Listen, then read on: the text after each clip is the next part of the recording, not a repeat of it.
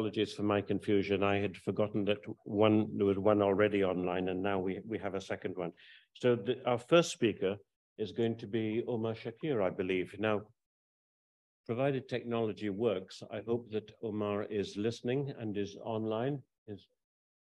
Omar, are you there available? I am it's indeed. Good to see you. Hi, Omar, great to see you, and thank you so much.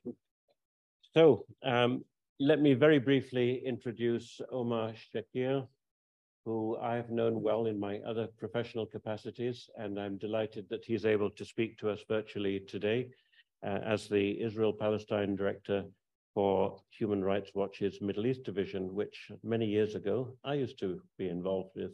So, Omar, you have the floor. I'm not going to spend any more time. Please go ahead.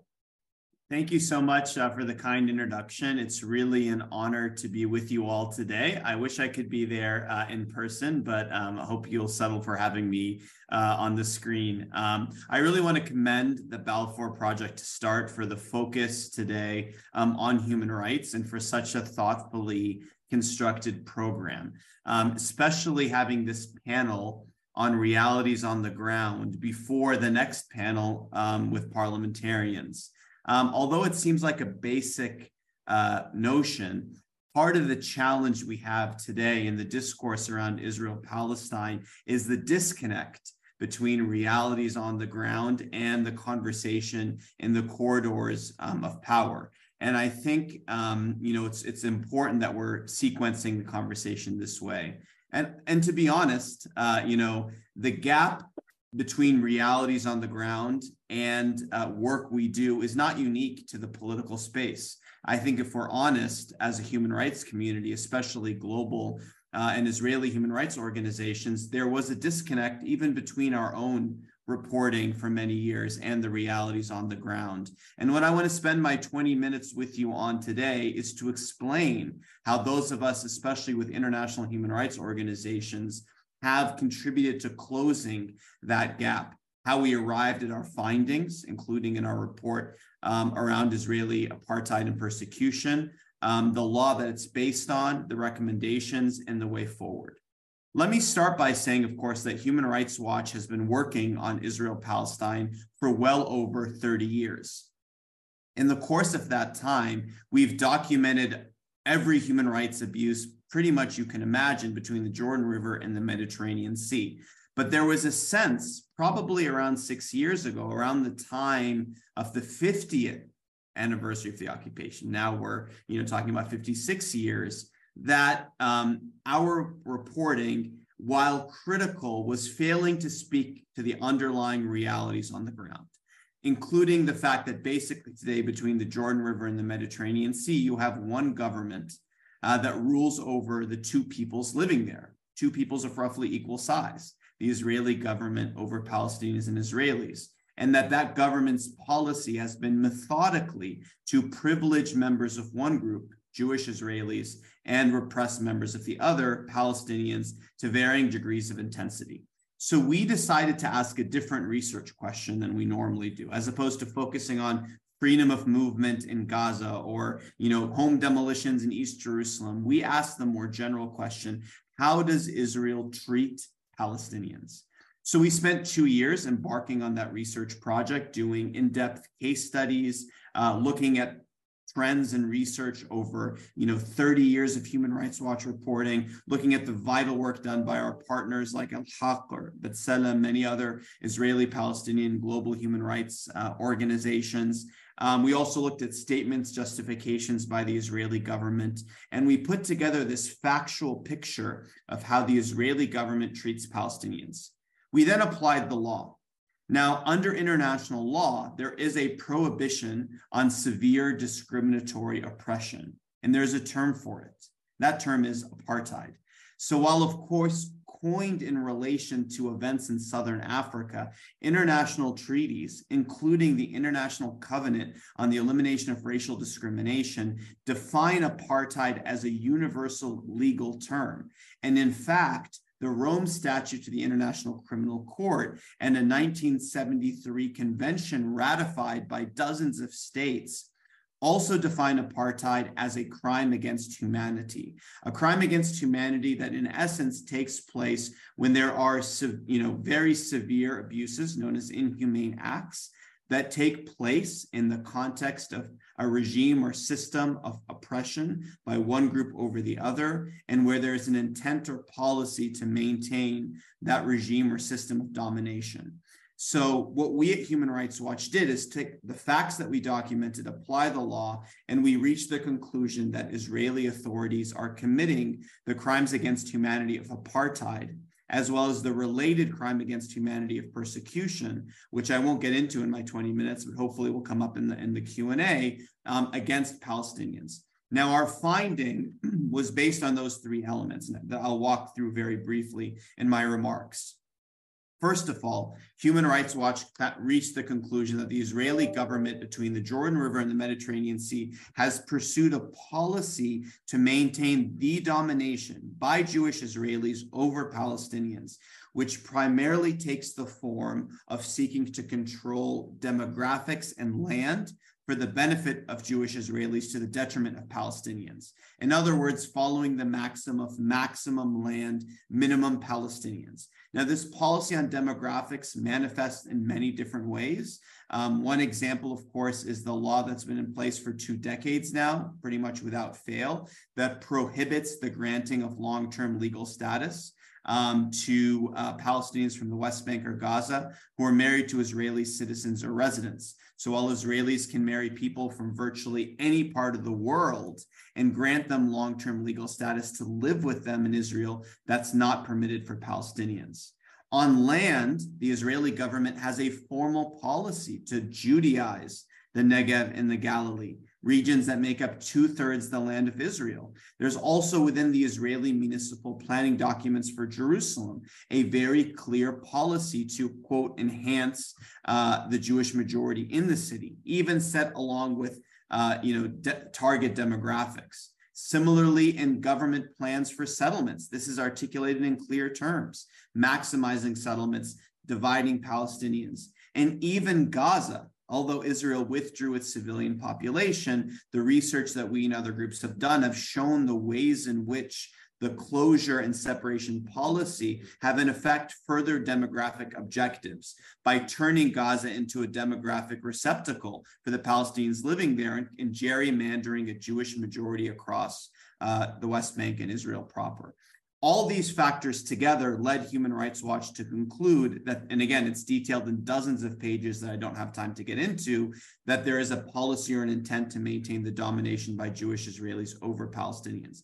This is not to negate that Israel does have security concerns, but the abuse is at the core of apartheid, whether we're talking about denying building permits to Palestinians, but not to Jewish Israelis living in settlements, whether it be the 2003 law that I mentioned around denying legal status to Palestinians in the West Bank and Gaza, have either no security justification that's even offered, land expropriation, or uses security as mere pretext to further other objectives, none of which negate the intent to dominate any more than saying security would justify torture or other crimes against humanity.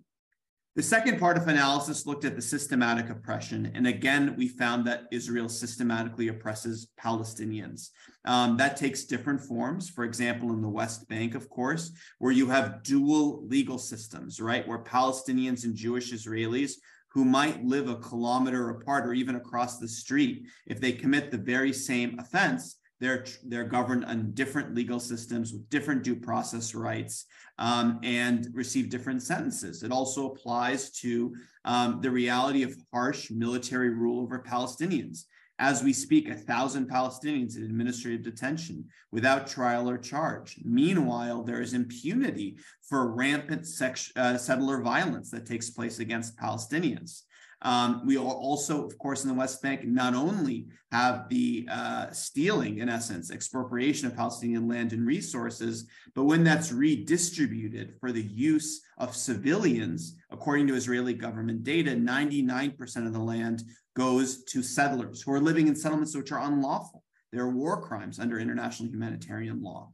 Similar dynamics in East Jerusalem, including, of course, with residency status, where Palestinians are largely stateless and their status is a revocable conditional status that has been for thousands and can be revoked in a variety of circumstances, including not maintaining a connection to Jerusalem. Of course, in Gaza, we have a 16-year policy in June of closure, generalized ban on movement, nobody in, nobody out, absent narrow humanitarian exemptions. Also sweeping restrictions on the movement of goods that has contributed to crippling Gaza's economy. 80% of the population reliant on humanitarian aid. The majority of families without electricity for the majority of the day. So again, when you put this all together, and even inside Israel proper, although Palestinians are citizens inside Israel, they're not nationals. And the 2018 nation state law codifies that certain fundamental rights, including the right to self-determination, belong only to Jewish Israelis and not the Palestinians, not only inside Israel, but in the occupied territory. Putting this all together, again, Human Rights Watch concluded that we have a situation of systematic oppression. The third and final element looks at the inhumane acts or the severe abuses against Palestinians. There are many. The different human rights reports names different ones. I'll just briefly mention the 5 that Human Rights Watch focused on. One are the sweeping movement restrictions, not only the closure of Gaza, but in the West Bank, you have the permit regime. So Palestinians needing difficult to obtain permits to enter large parts of the West Bank, including East Jerusalem, the nearly 600 checkpoints and closure obstacles that can make a routine, commute to school or work into an hours-long humiliating ordeal.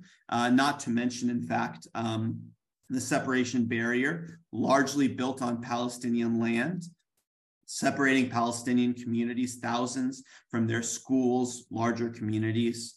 The second inhumane act we talk about is the mass expropriation of Palestinian land. More than one third of the West Bank, more than one third of East Jerusalem. This has reduced Palestinians to living in 165 non-contiguous territorial islands, as the Israeli human rights organization B'Tselem has put it. Third, we talk about the coercive policies in East Jerusalem and Area C, the majority of the West Bank under Israel's exclusive control, that make it effectively impossible for Palestinians to obtain a building permit. According to Israeli government data between 2016 and 2018, 100 times more demolition orders than building permits issued for Palestinians in Area C. This leads to hundreds every year of Palestinian homes, schools, and businesses to be razed to the ground for no other reason. They lack this impossible to obtain permit. Families forced to leave their home. This amounts to forcible transfer, which is one of the inhumane acts that can make up apartheid. The last two I'll mention very briefly. One is the denial of residency and nationality rights to hundreds of thousands of Palestinians. Not only in East Jerusalem, but we see this in the West Bank and Gaza since 1967, solely because they were abroad for too long or not there when the occupation began. And finally, the denial of basic civil rights, including the right to protest, the right to join associations freely, that for 56 years military orders have forbidden. Even this gathering today that you're having in London, if it happened in Ramallah without a permit from the Israeli army, would be an unlawful gathering, and all of you would be subject to a 10-year jail sentence. You're looking at, as I'm speaking to you, at Shawan Jabarin, who is the executive director of Al-Haq, whose organization has been outlawed by the Israeli government under these draconian West Bank military orders. Same with my colleague Miranda from Defense for Children International Palestine. Some of the most respected human rights organizations, not only in Palestine, Israel, but in the entire globe. I mean, Al-Haq's been around for more than 4 decades. Shawan sits on our advisory board, outlawed under these military laws. So as I move towards concluding, this conclusion of apartheid and persecution, it's the most stark assessment that Human Rights Watch has ever reached on the conduct of Israeli authorities.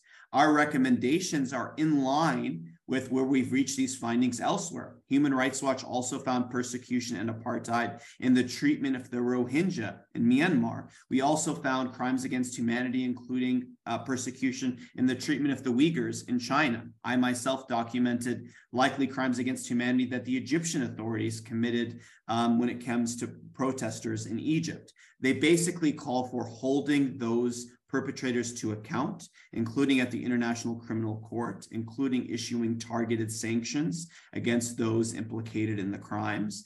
And they also include ending all forms of complicity in these crimes, including for countries like the UK, including for businesses to evaluate all forms of engagement with Israel, to mitigate human rights impacts and to end all those activities that might make one complicit in apartheid. So let me sort of, this all boils down to the following, which is really where I want to sort of move towards ending my remarks today in terms of realities on the ground. There are the following fundamental realities on the ground that must be at the heart of any conversation of Israel-Palestine going forward.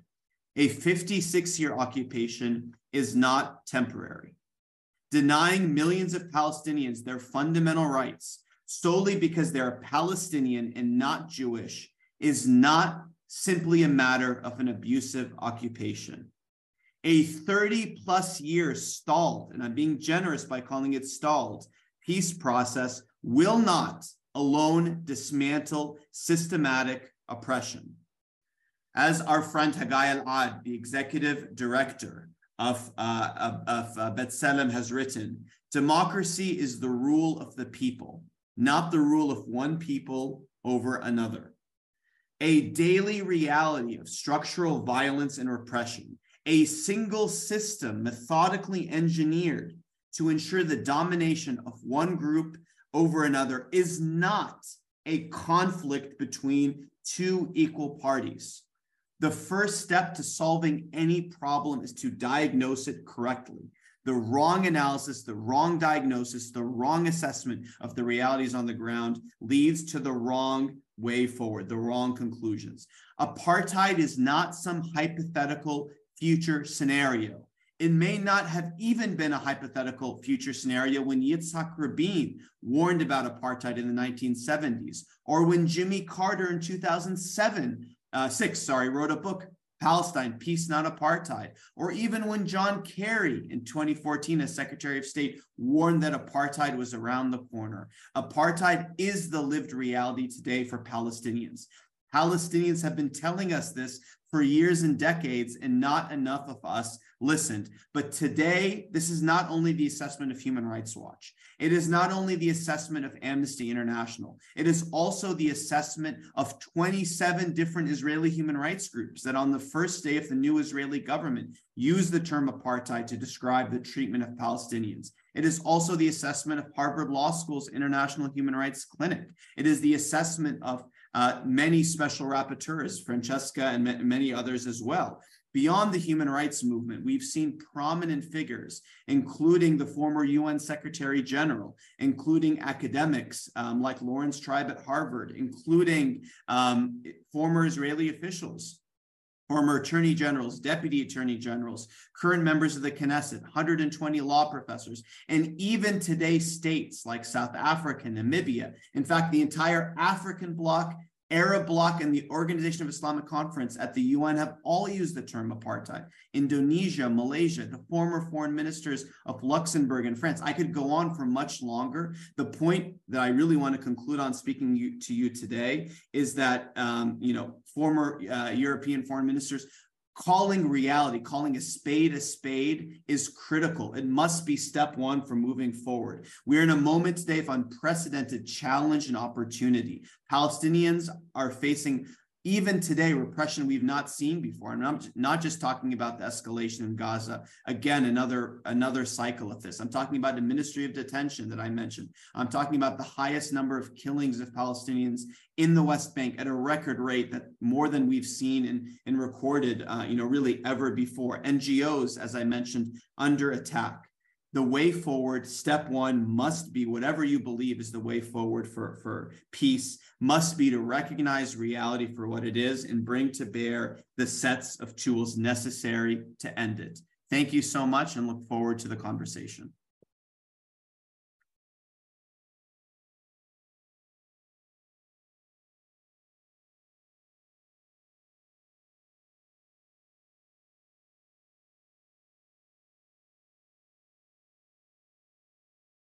Omar, I was really hesitating to interrupt you there. I did not want to when I realized that you were going to the final rallentando towards the end, the crescendo are arriving here.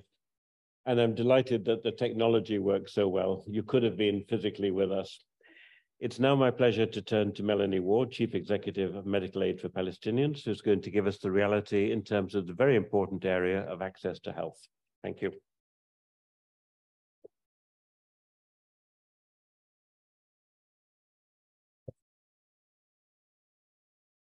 Thanks, Andrew, and good afternoon, everybody. As Andrew said, I've been asked to talk about realities on the ground in terms of access to health.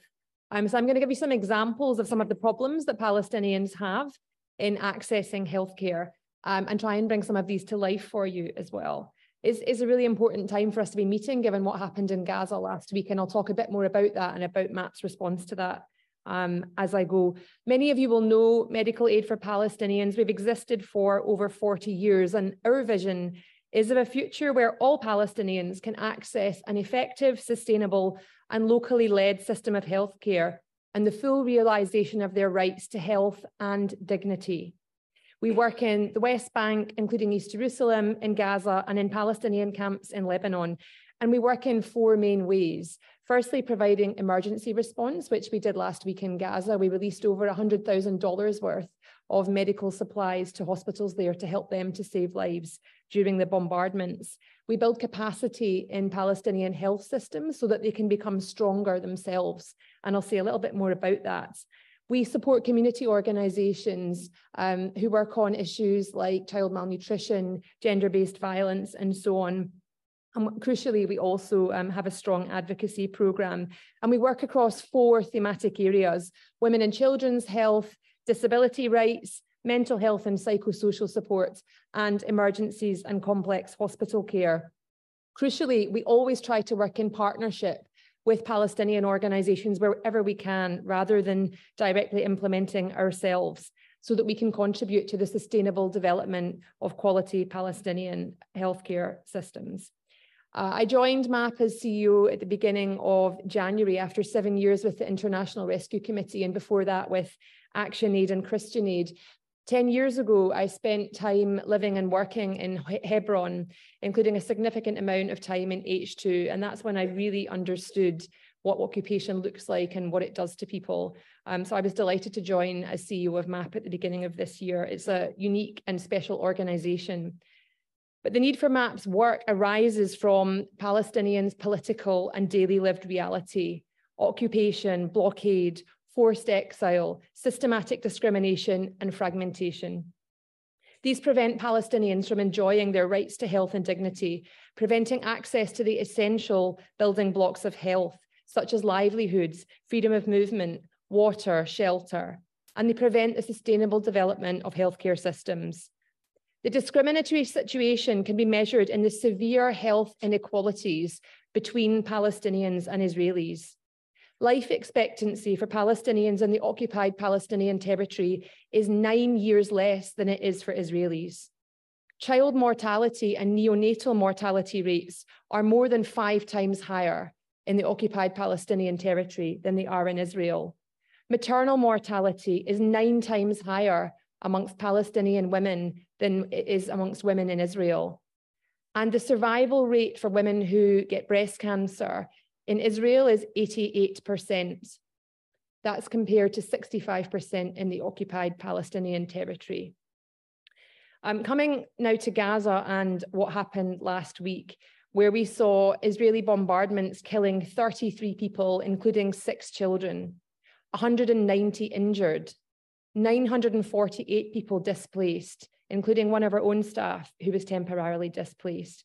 And I wanted to share with you one of the effects that this has on the mental health of people living in Gaza. There's no doubt there's a mental health crisis there. One of our staff, he's a disability expert. He lives in Khan Yunis, which is one of the areas under particularly heavy bombardment at one point last week. So I messaged him just to check in and see how he was doing. Was he okay? And this is what he said to me. I'm playing with my children to try to avoid the sound of rockets. And sometimes there is a discussion with my daughter with no end about why they attacked us and who they are and when this will end. Having to have that kind of conversation with your daughter, your children, is a very common experience, sadly, for Palestinians who live in Gaza. MAP's team in Gaza is excellent. Unfortunately, they've had a lot of practice at emergency response, with having to respond to 6 major offensives in 16 years. In 2008-9, in 2012, in 2014, in 2021, in 2022, and now this year. And also Israel's crackdown on the Great March of Return protests in 2018-19, where over 7,000 people were shot with live ammunition. Unfortunately, the truth is that international attention is paid only when violence significantly escalates. The ceasefire in Gaza is vital. It's important for saving lives, but it doesn't mean a return to normal. There is nothing normal about life in Gaza. For 16 years now, Israel has imposed an illegal closure and blockade on Gaza. The population is isolated from the West Bank, including East Jerusalem and the world, and has caused severe economic deterioration.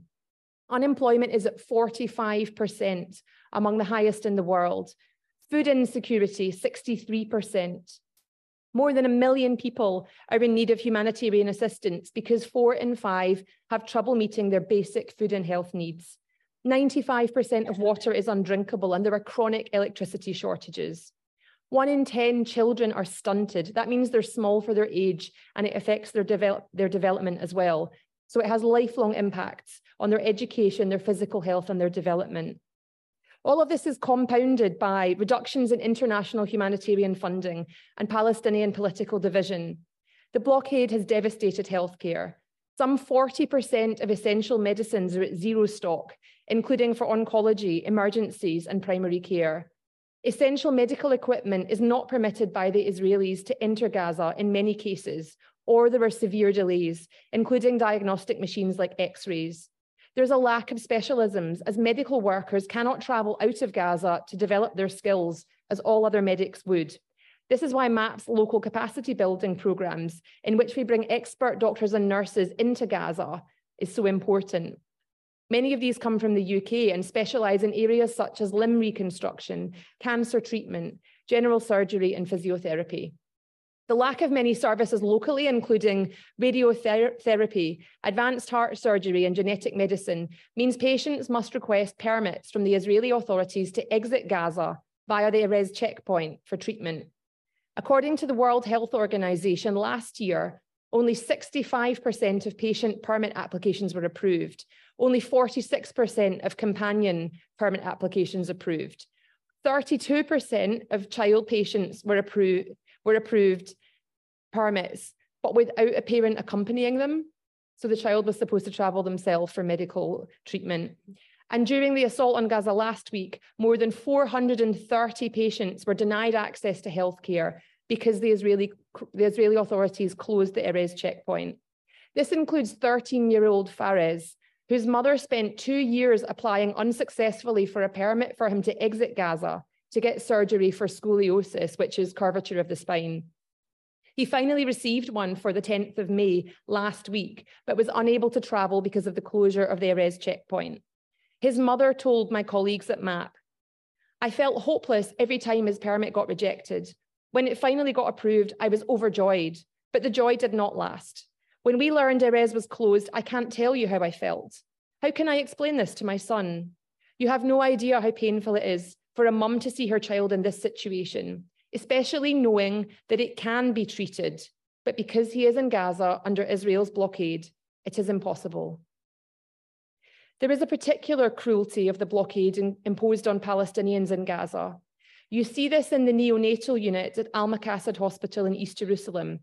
It's the hospital where the sickest Palestinian babies from both the West Bank and Gaza and from inside Israel are taken to get life-saving care. Last time I was there, the neonatal unit had 2 babies from Gaza staying there. One baby had his mother with him every day because she had a permit. The second baby hadn't seen his mother for 2 months because she couldn't get a permit to travel from Gaza. Imagine the terrible trauma of a mother forcibly separated from her desperately ill baby. What kind of system does this to people? Add the impact of cuts to international aid, because this is real. The World Food Programme announced last week that it is no longer able to distribute food to 200,000 people in the occupied Palestinian territory due to donor shortfalls. So what is needed in Gaza? A durable solution won't be found in aid, but it'll be found in political action. Blockade and closure is, according to the ICRC, collective punishment imposed in clear violations of Israel's obligations under international humanitarian law. Therefore, we need accountability and states such as the UK to stand up for international law. But here in the UK, the government is very far from doing this. Turning now to the West Bank. The effects of systematic discrimination and fragmentation of the West Bank is especially stark in the communities that MAP serves in Area C, the 60% of the West Bank under full Israeli military and civil control. The Israeli government deprives Palestinians of the basic building blocks of health, including access to water, sanitation, and hygiene. Israeli settlers living illegally on the same land enjoy these in abundance, often at the expense of Palestinians. For example, the WHO recommends a minimum of 100 litres of water per capita per day. Israeli settlements consume up to 440 litres per day, while the Palestinians in the West Bank have access to less than 50 litres per day in many cases. 78% of Area C communities rely on agriculture and livestock for livelihoods, but these are restricted by land theft, leaving members impoverished, food insecure, and often having to work on settlements for income. 23% of children in Bedouin communities are stunted due to malnutrition. And 2.5 million cubic meters of untreated wastewater from settlements is dumped in West Bank streams and absorption pits every year. Israel's discriminatory and restrictive planning regime makes it impossible for Palestinians to construct permanent infrastructure, including homes and healthcare facilities in Area C, while settlements expand exponentially. Communities, therefore, have to rely permanently on emergency stopgap measures, including mobile medical clinics provided by MAP and our partners, the Palestinian Medical Relief Society. Services like this provide essential healthcare, but they're also a stopgap against displacement for vulnerable communities such as the Bedouin. Recently, a resident of the Beit al-Rush community in Hebron told us, "We are surrounded by the separation wall and an Israeli settlement. They greatly restrict the movement of patients to find healthcare when the mobile clinic is unavailable or during an emergency. Before we had the mobile clinic, access to healthcare was very difficult. We had to go to Hebron City to get treatment. It was the closest healthcare facility. I also needed a companion every time I went there, as my sister and I are blind and we live alone in the house." Palestinians also face growing violence from the Israeli military and settlers carried out with impunity.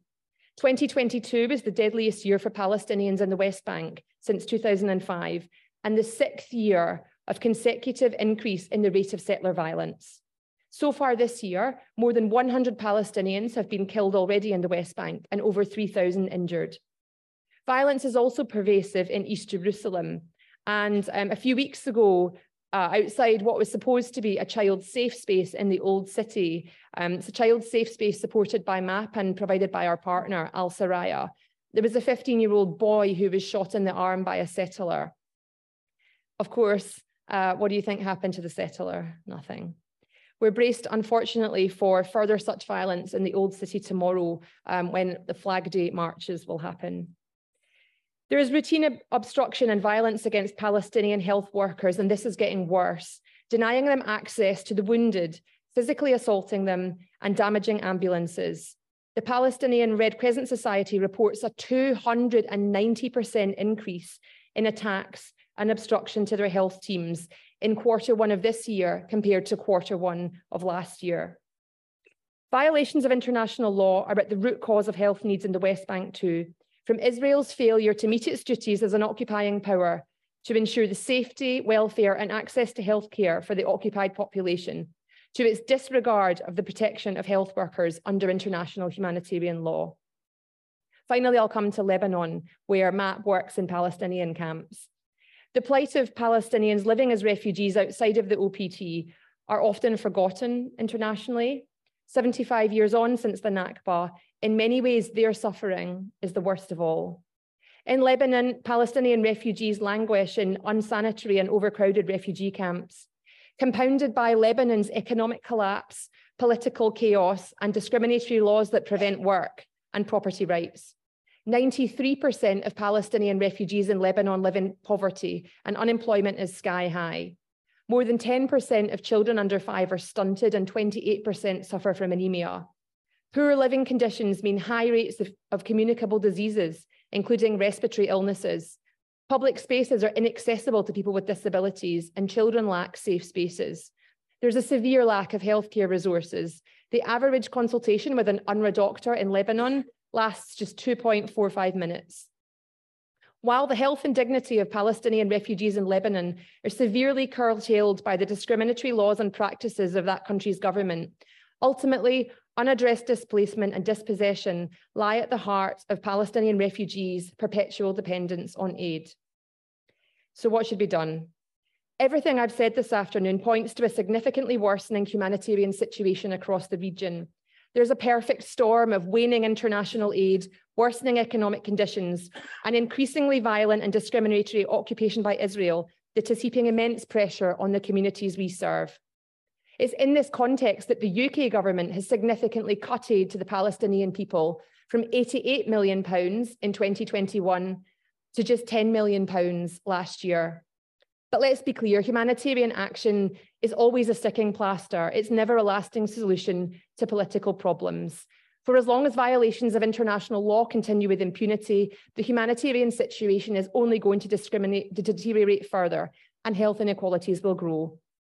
Aid must therefore be matched by commitment at the highest political level, which includes the need to recognise the reality of the systemic discrimination and fragmentation against the Palestinian people as a whole, and take all diplomatic and political measures to ensure Israel reverses these policies and practices. Use UK diplomatic power not to block, but to support genuine investigations and accountability for continuous violations of international law in the occupied Palestinian territory, including through the UN Commission of Inquiry and the International Criminal Court. Place Palestinian self-determination at the heart of UK aid policies, ensuring that the UK not only responds to emergencies with humanitarian support, but drives a sustainable, locally led development of healthcare and other institutions.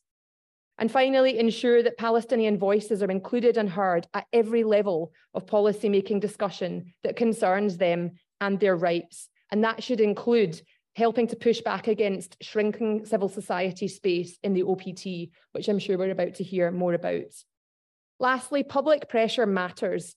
This week, we at MAP have launched our Generation Palestine campaign. This includes sharing the stories of 4 generations affected by the Nakba, reaching out to new audiences and demonstrating the strong and broad support for Palestinians and their rights here in the UK. I invite you to join us, show your support for #GenerationPalestine, and share this campaign with others in your network. Thank you.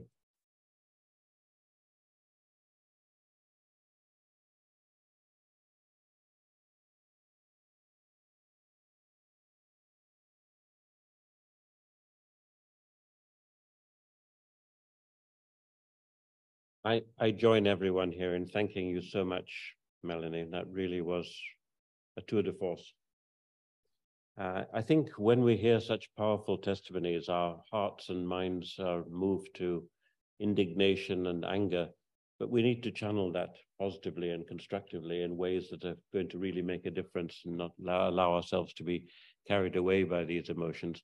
So I'm particularly grateful for this list of actionable recommendations that you made at the end, which we will take good note of and try and include in our conference conclusions. I'm now going to turn to the issue of children's rights, in particular with reference to child prisoners, an issue which many of us feel very strongly about. And we have the representative of the Defence for Children International, Miranda Cleland, who is on the line, and I hope she is there. Miranda, you hear us? Yes. Great. Hi, everyone. You have the floor, Miranda. All right. Thank you, and it's good to see such a full room today. We really appreciate the Balfour Project for inviting DCIP to be a part of this conference today. My name is Miranda Cleland, and I'm an advocacy officer with Defense for Children International Palestine. I live in Washington, D.C., but the rest of our team is based in Palestine. DCIP is a local Palestinian civil society organization and the only Palestinian human rights organization focusing exclusively on the rights of children in the occupied Palestinian territory. That includes the West Bank, East Jerusalem, and Gaza. Since 1991, we've investigated, documented, and exposed grave human rights violations against children. We provide legal services to children in urgent need. We work to hold Israeli and Palestinian authorities accountable to universal human rights principles, and we advocate at the international and national levels to advance access to justice and protection for Palestinian children.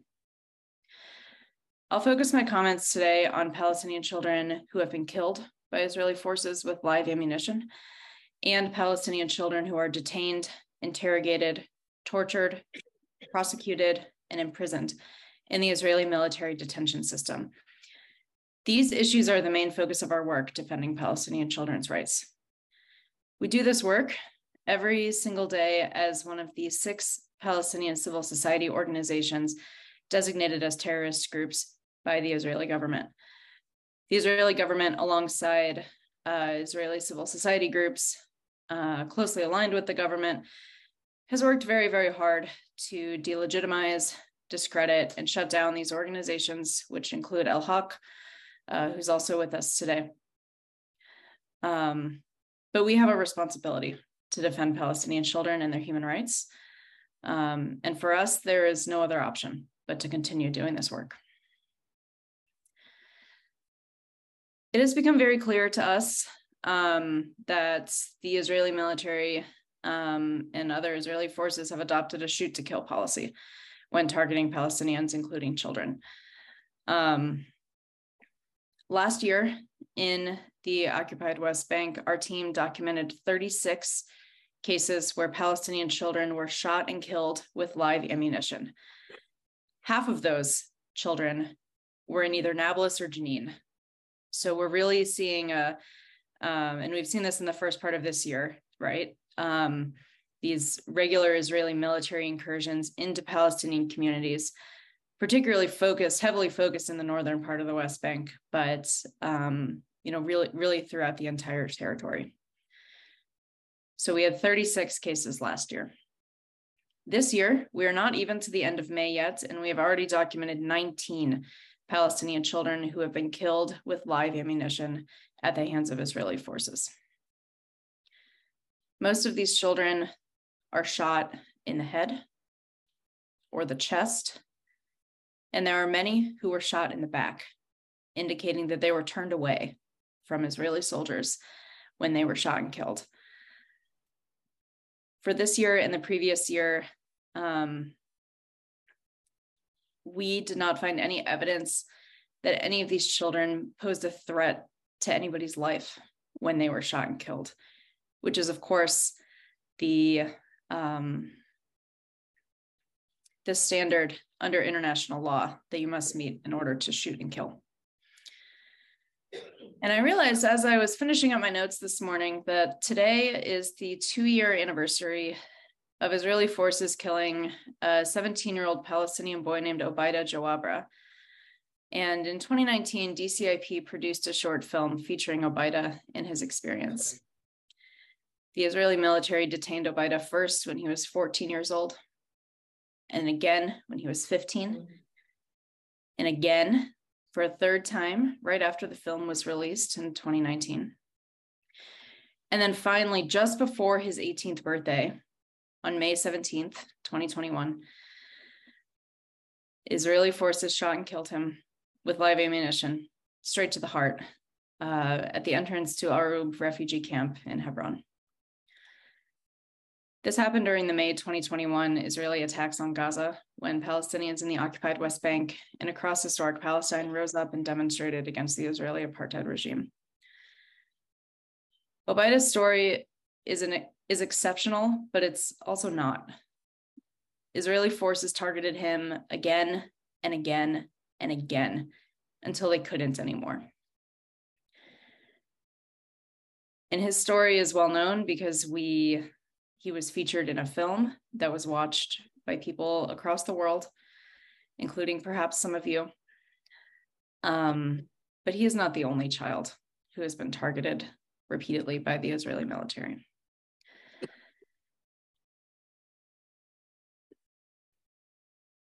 There are currently about 150 Palestinian children in Israeli military detention right now. And when we're talking about children who are detained by the Israeli military, we're talking about children between the ages of 12 and 17. A child is any person under the age of 18, according to international law, and the age of criminal responsibility under Israeli military law is 12. And so we're talking about children in this 12 to 17 age range. We have definitely documented cases where children younger than 12 are detained and harassed by the Israeli military, but those cases are typically for a very short amount of time, and those children are not prosecuted in this system. Israeli military law, I'm sure most of you know, has applied to Palestinians living in the occupied West Bank since 1967, although Israeli civilian law applies to Israeli settlers living in the same territory. One of the most crystal clear examples of apartheid. Two separate legal systems applied to two separate populations living in the same territory. Part of our work with Defense for Children International Palestine is documenting the experiences that these children go through when they've been arrested by the Israeli military. And so we take sworn affidavits from these children, sworn testimony, to really just create a record of their experience, document the kinds of ill treatment and torture that they experienced, so we can have a record and we can use that information to advocate for their rights on the international level. So of the 500 to 700 Palestinian children who are detained by the Israeli military each year, about 60% of those children are arrested from their homes in the middle of the night. And that usually looks like a group of Israeli soldiers showing up at a family's home in the middle of the night, or 2, 3, 4 in the morning, bursting through the door, going to a child's bedroom and taking him out of that room. At that moment, at the moment of arrest, about 75% of Palestinian children experience physical violence at the hands of Israeli soldiers. They are often kicked, beaten, slapped. Sometimes they are struck with the soldier's helmet or gun. And almost all of them are blindfolded and have their hands bound behind their back with plastic ties. They are then transferred to an interrogation center. And during this time, the children's family have no idea where they're being taken or how long they will be gone. Once they arrive to that interrogation center, about 80% of children are strip searched by an adult Israeli interrogator. And before they even get to an interrogation, almost all children are denied access to a lawyer prior to their interrogation, as well as the right to have a family member present with them during interrogation. And these interrogations are designed to be extremely mentally and physically coercive. The sole purpose is to extract a confession from a child for whatever he is being accused of committing. I'm sure many of you know that the most common charge against Palestinian children is throwing stones. And so this entire system is designed to be very coercive. It is not interested in justice. It is not interested in upholding the rights of the accused. And so during the interrogation, children continue to be physically abused by the adult Israeli interrogator. They are often verbally harassed. They are exposed to informants. And in about 1 in 4 cases, a Palestinian child will be placed into solitary confinement for interrogation purposes, with the sole purpose to extract a confession. And we have found, once a child is placed into solitary confinement, the average amount of time they will spend there is about 16 days. And we've documented one case last year where a child was detained in solitary confinement for around 40 days. And I don't have to tell you the huge, immeasurable psychological impact that solitary confinement has on children, especially at such important stages in their development. Children report suicidal ideation. They report wanting to self-harm, or sometimes they do self-harm. Most children, once they are released, will drop out of school. Their parents will say to us, "This is not the same child that went into this detention system. This is a different child." We're talking about issues with anxiety, depression. There was one case I remember reading from last year where a child who had spent a lot of time in solitary confinement said, "I never want to be alone anymore. I always feel like I have to be surrounded by people. I feel like I have to spend every moment with my friends and family because I can't be alone."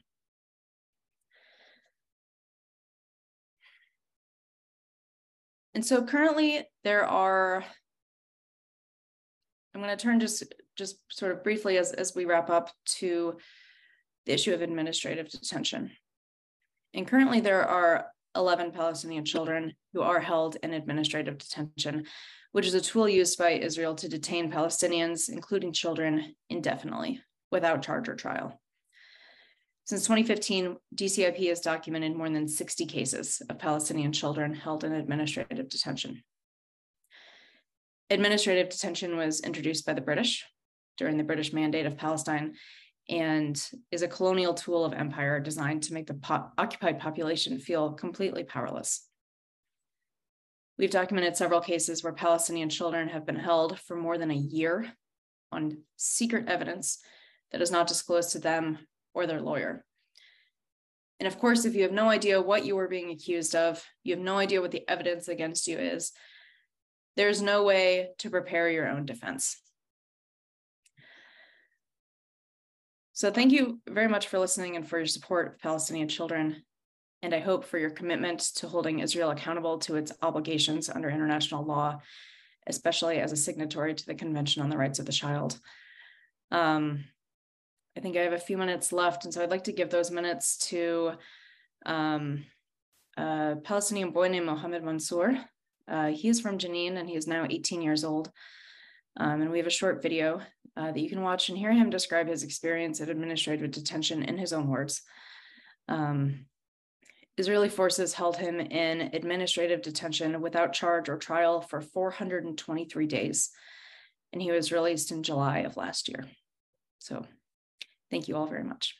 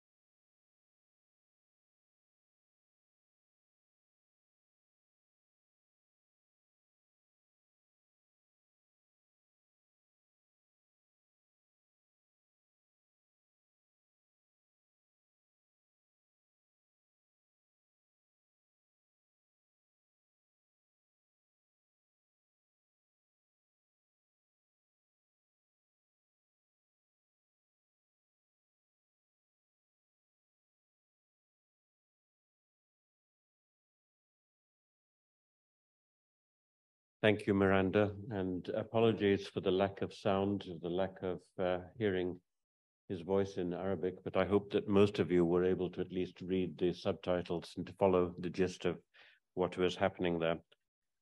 I'm going to abuse my position as chair for 1 minute before turning over to Shawan.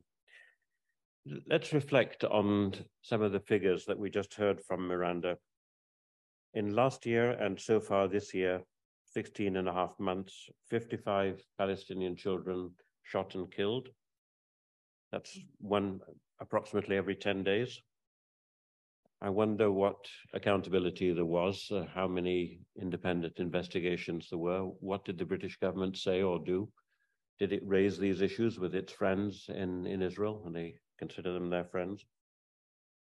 Did it insist on any independent inquiries with these cases? These are, after all, under international law, protected persons.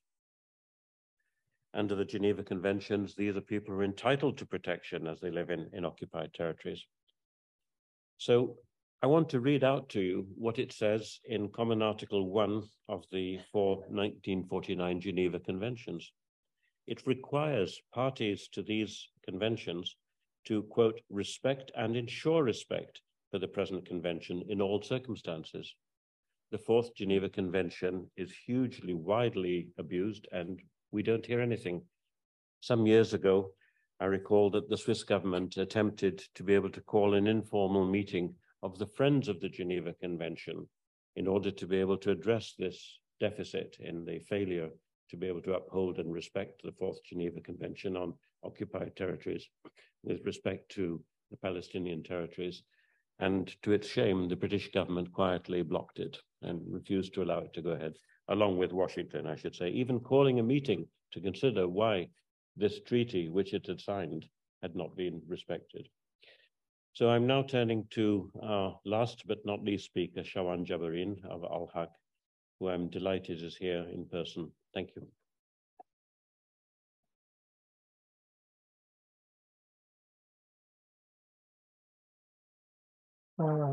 Thank you. Thank you, Andrew, and thank you for L4 Project for inviting me to be today with you. And it's a great honor to be with you today. I heard all of my colleagues, even the introduction of Andrew and also Saida, and also the intervention of my friend, Francesca, and all of the speakers. I ask myself what can add more about what they said. And I ask myself if I'm here and came from Palestine just here today to speak to you, which things that I would like to share with you. They shared a lot of information, a lot of stories, numbers, figures. This is not just an isolated incident here or there. This shows that this is systematic. This is part of a policy. My organization have been, documenting human rights violations since 1979 until today. If you take any of our publications that we published in 80s, 90s, 2000, after, you can make an update for that publication, which it means what's going on there, it's part of official policy. It's not an isolated incident. Because of that, when Palestinians commemorated 2 days ago the 75th of Nakba, it's not just Nakba in 70, it's not Nakba in 75 years, but I think it's an ongoing, Nakba. Killings continue. Destruction and house demolitions continue. Evictions of Palestinian protected persons continue. Land confiscation continue. Everything continue. Because of that, we haven't left the first square since 1948. The other thing is the life and death became equal in Palestine. This has to concern everybody there. It was mentioned by Melanie, it was mentioned by all of my colleagues. But today when I say death and life, yeah, that's the case. Even when you leave your house, you have no guarantee, or you don't know if you will come back again or not. When your children, some of them, they are 25 years old, 30 years old, things like that, when they leave, you keep all the time calling them, where are you? Because if you cross any of the checkpoints, you are speaking about hundreds of checkpoints over in the West Bank, for instance, these days. Any soldier can shoot with no reasons. I myself, when I drive, for instance, from Ramallah to Hebron, I have many checkpoints. Always I ask myself, you know, any ordinary person, maybe some accident it happened to them, maybe some problem happened with your car. All the time you keep just wake up, not to move here or there, because any soldier can shoot and kill. They don't need reasons to shoot. Because of that, since 2015, we said that the Israeli soldiers, they shoot to kill. There is a policy called shoot to kill.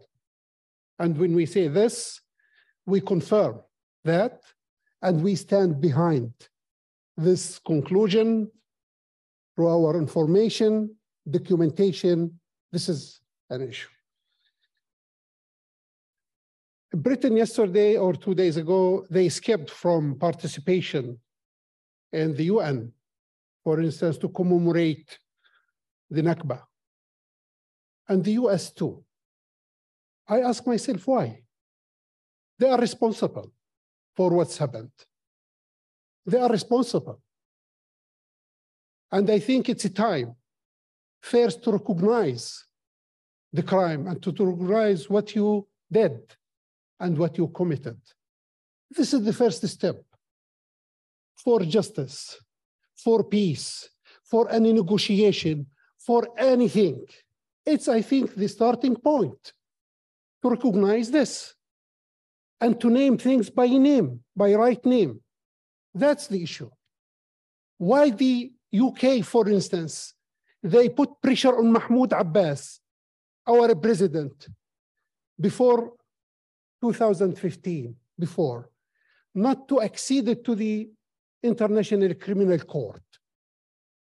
Your country is state party of the statute of the International Criminal Court.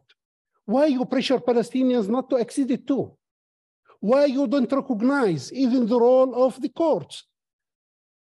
International law, it's not Palestinian invention. This is, you know, the conclusion, this is the lessons were learned from the horrific Second World War and First World War, and it became as a principles to guide, you know, the globe to the direction of peace, justice, things like that. It's not our invention. Why? Why, when it comes to Palestine and Palestinians' rights, you don't want them to respect or to act according to these norms and these principles and these values? This is also a question came to my mind. Why? When I say they pressure Palestinian side, this is an information. Even more than that, they offered to vote for the Palestinians at the General Assembly at that time if the Palestinians give a guarantee that they will not accede to the International Criminal Court for the next 25 years. This is what they said. Why? You don't recognize, you don't believe about court system, for instance, justice system? If you don't believe, this is also, it brings me to read what Mr. Winston Churchill, in one of his interviews, media interviews, what he said, I don't apologize for the takeover of the region by Jews from the Palestinians in the same way I don't apologize for the takeover of America by the whites from the Red Indians, or the takeover of Australia from the blacks. It is natural, it's natural for a superior race to dominate an inferior one. It's good to go back and to see if he said this or not. This is also information. This is part of, the archive. And this is the media. This is part. This is the mentality. And I think we live in since that time. We still live in. Another thing is, when any things come to the Israeli side to address what's going on, the reality on the ground, by, let me say, public figures, by academics, by activists, by diplomats, by officials, they face smear campaign just to disseminate fear. And now my colleague, Francesca, she's under a big smear campaign to silence her, This is what they are doing, and they feel that it works. For instance, officials here or activists or academics, when they try to address things, the real situation there, they face big campaigns against them. They are anti-Semitic, and they are, I don't know, they are different labels. The Israelis, they are experts in giving labels, to the people and to everyone. I think it works. Sometimes it works. It works, with the public persons, works with the politicians here or there. That's an issue I think we have to speak out against it. And it's time. It's a time to speak out against all of these campaigns. It's like a mafia campaign. For instance, I would like to share with you just one case. Our organizations, documented the human rights violations in a very high standards. The Israelis, they haven't challenged our information since 1979 until today. And they haven't challenged our legal analysts. But in the same time, when we try to cooperate with the International Criminal Court and to provide information to the prosecutor office, we were under, and we have been under, smear campaigns since that time. And they use different methods. One of that is death threats calls. One of that is a funeral roses behind the doors of our colleagues, those they cooperate with the court in The Hague, and things investigated at the end by the Dutch police. And they concluded that Palestinians, they are not behind. Small groups, they are not behind. Sophisticated state, it's behind, but they didn't name Israel. This is an issue, this is part. Sending, fake letters to banks under the name of the Palestinian Monetary Authority.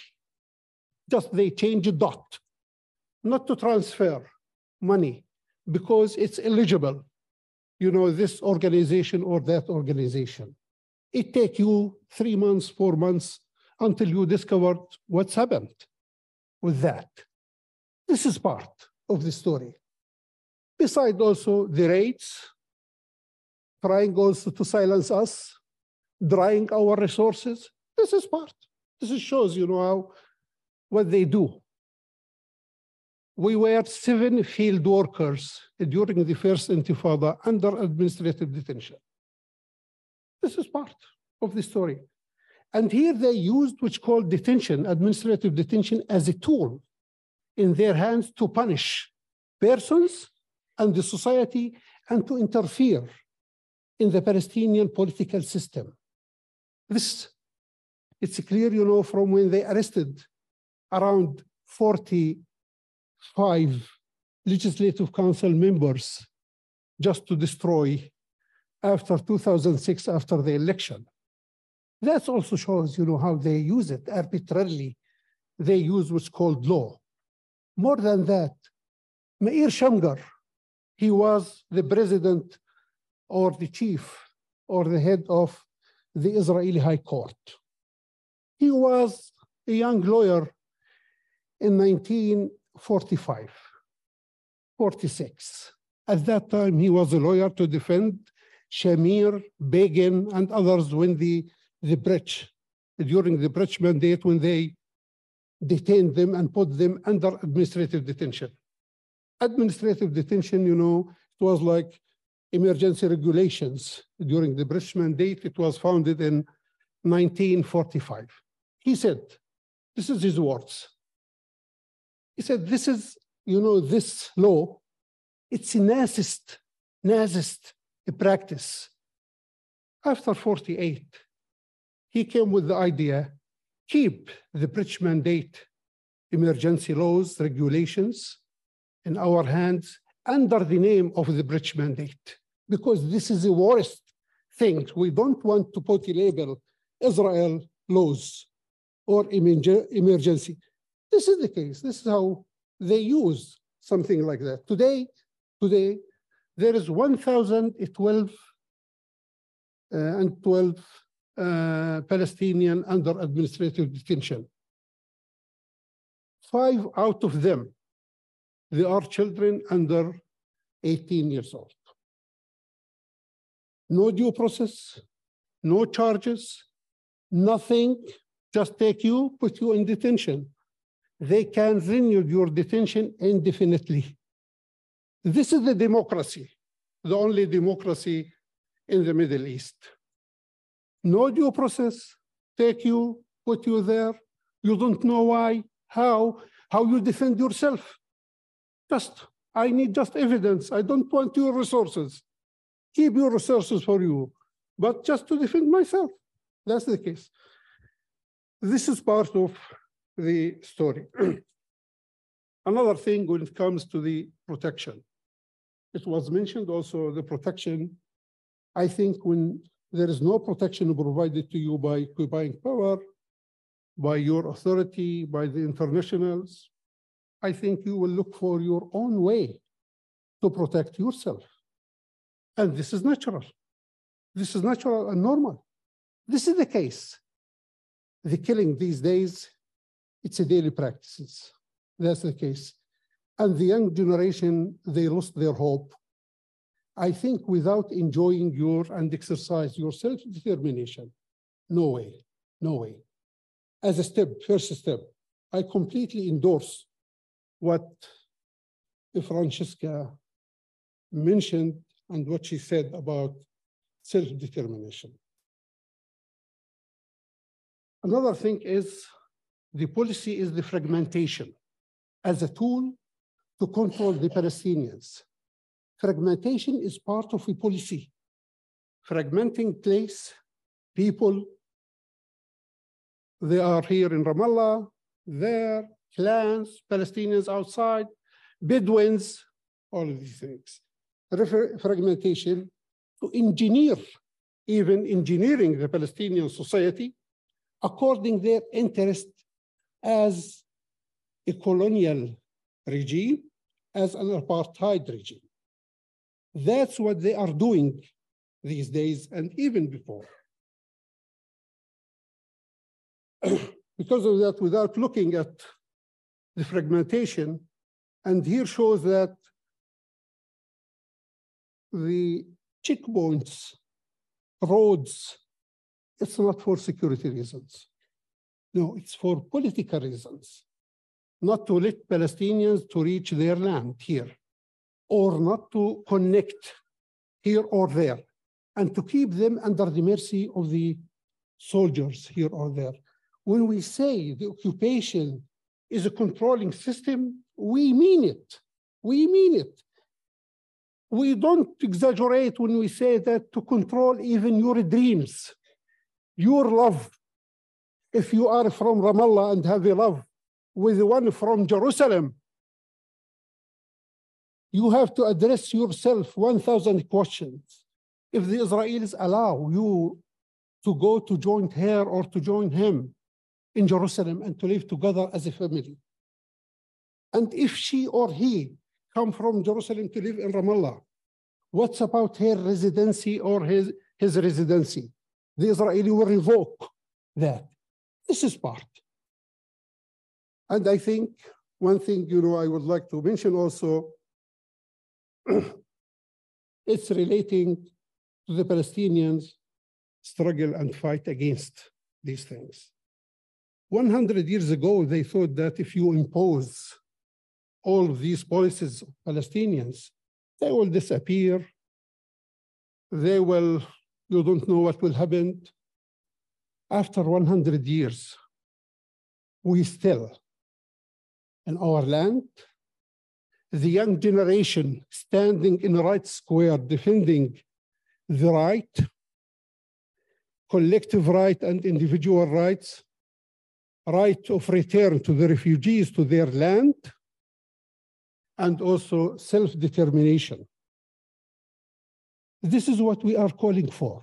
Sometimes they are asking us, and I hear the question to Francesca, one state, two states, 67, we are speaking about people, Palestinian people.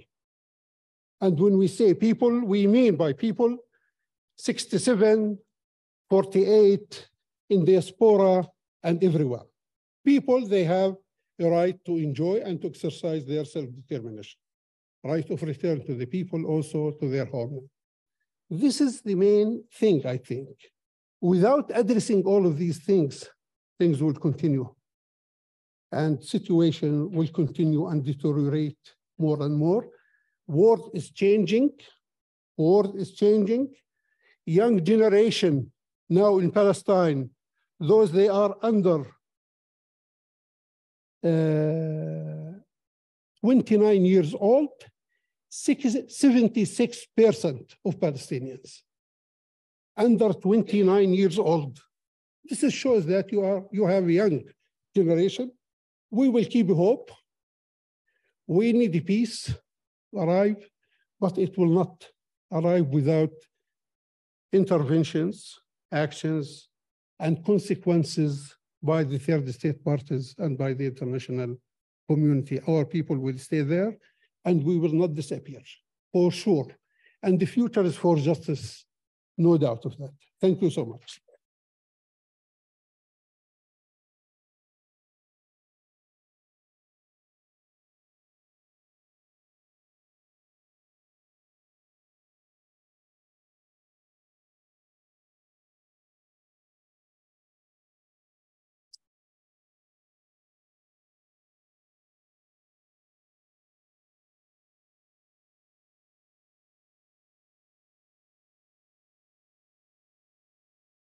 Our thanks are due to you completely, Shawan, for taking the trouble to come to us from Ramallah. We know it's a difficult journey. We're very grateful that you could come in person. It makes a big difference to us to hear directly from you.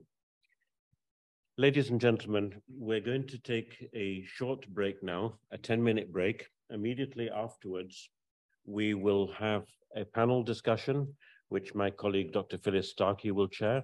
And that will be followed by a second panel with a cross-party group of parliamentarians, which our Vice Chair, Sir Vincent Feen, will chair. I will come back to you at the end with a short summing up and try and capture some of the recommendations made, aided by my colleague who is sitting at the front, duly taking notes. And we will certainly hope to be able to do justice to the suggestions that have been made here. But please take a break. Please be prompt coming back. I know that the lifts don't make it easy for you to do so, but we look forward to seeing you in 10 minutes, please.